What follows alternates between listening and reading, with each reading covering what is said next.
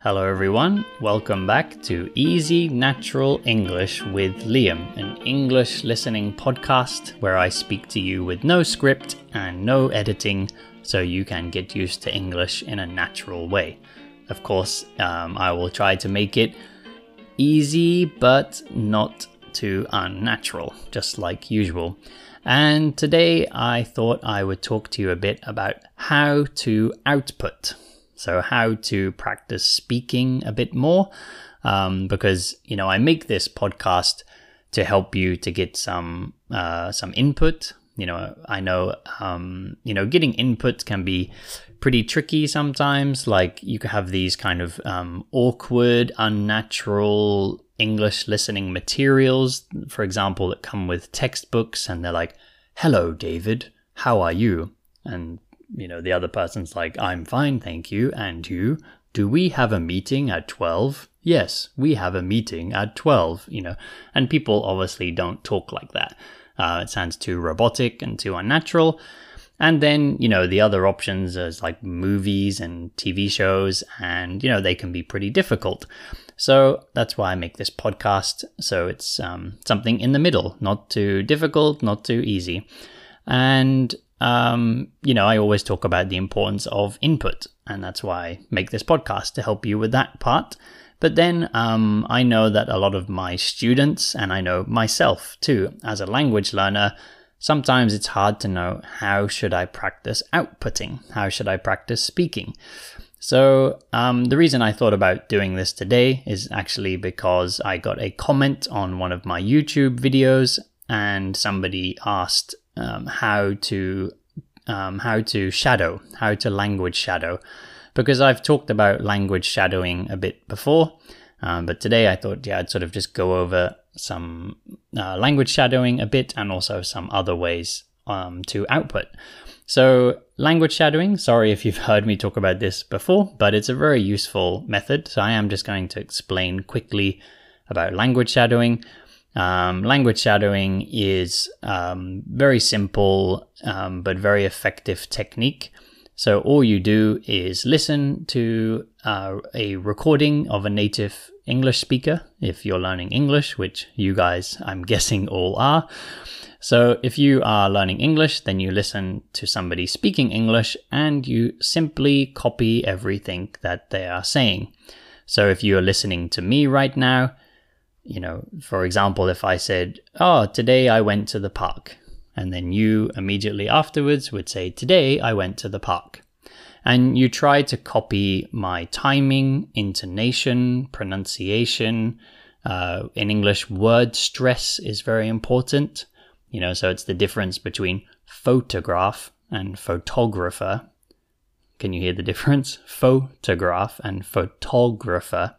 So that's word stress. It's like where you put the emphasis in words.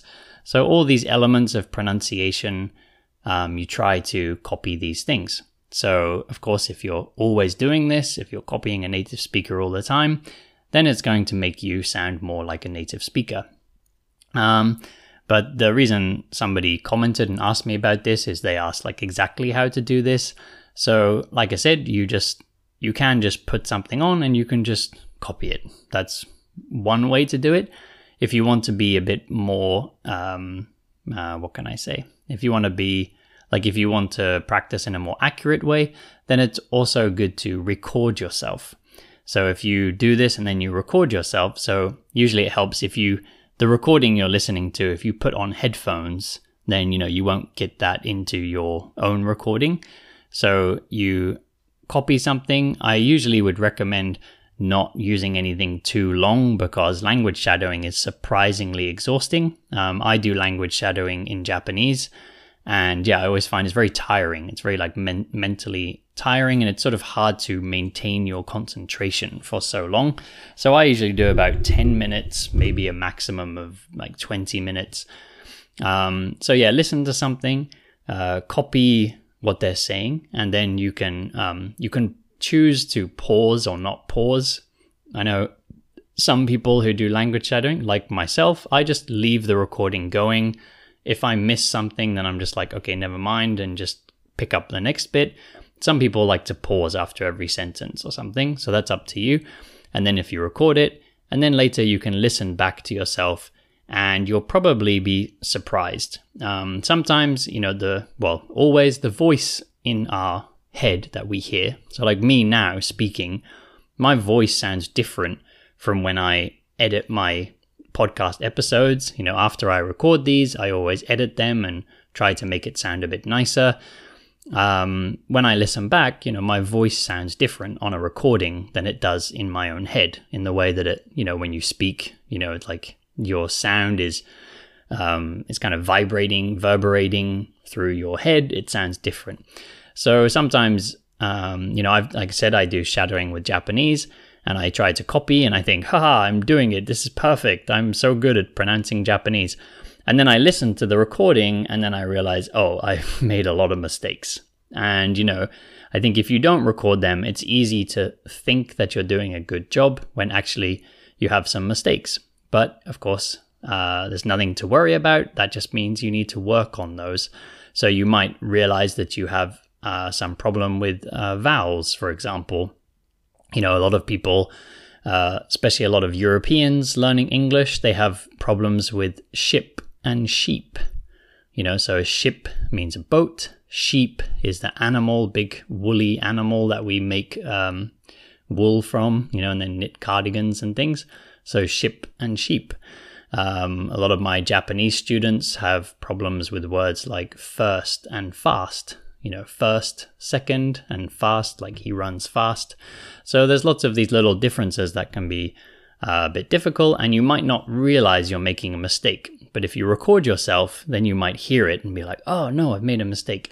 So yeah, it can be useful to record yourself. And then there's always choices with shadowing. Some people choose to read something, like use a transcript. So for example, if you watch like a TED talk, then they have transcripts and you can copy the transcript. Although a TED talk might be a bit difficult, depends on your level, or not, or you can just do something with no transcript. So you can just, for example, like my podcast, there's no transcript. I'm too lazy to write a transcript. It takes a long time to write transcripts and I don't want to do that. So yeah, you can just copy what I'm saying. So you can do it either way. But something I would definitely say about shadowing is probably don't do shadowing if you're really a beginner. Like if you can't hear the difference between sounds, then it's very difficult to produce those sounds. So you'll probably just be repeating something and making a mistake, and you might be fixing some bad pronunciation mistakes.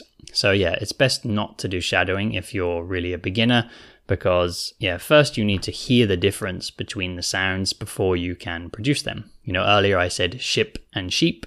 If you can't hear that difference, then you'll just be repeating the wrong thing. So it's very important to train your ears first.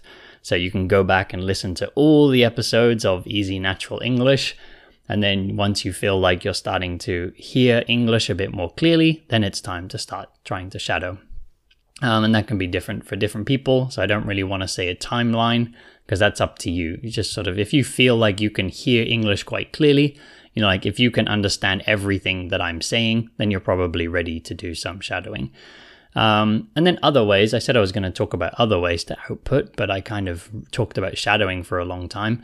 That's one of the more difficult, well, like I said, it's very simple, but maybe the method can be a bit hard to understand. So I talked a lot about shadowing there.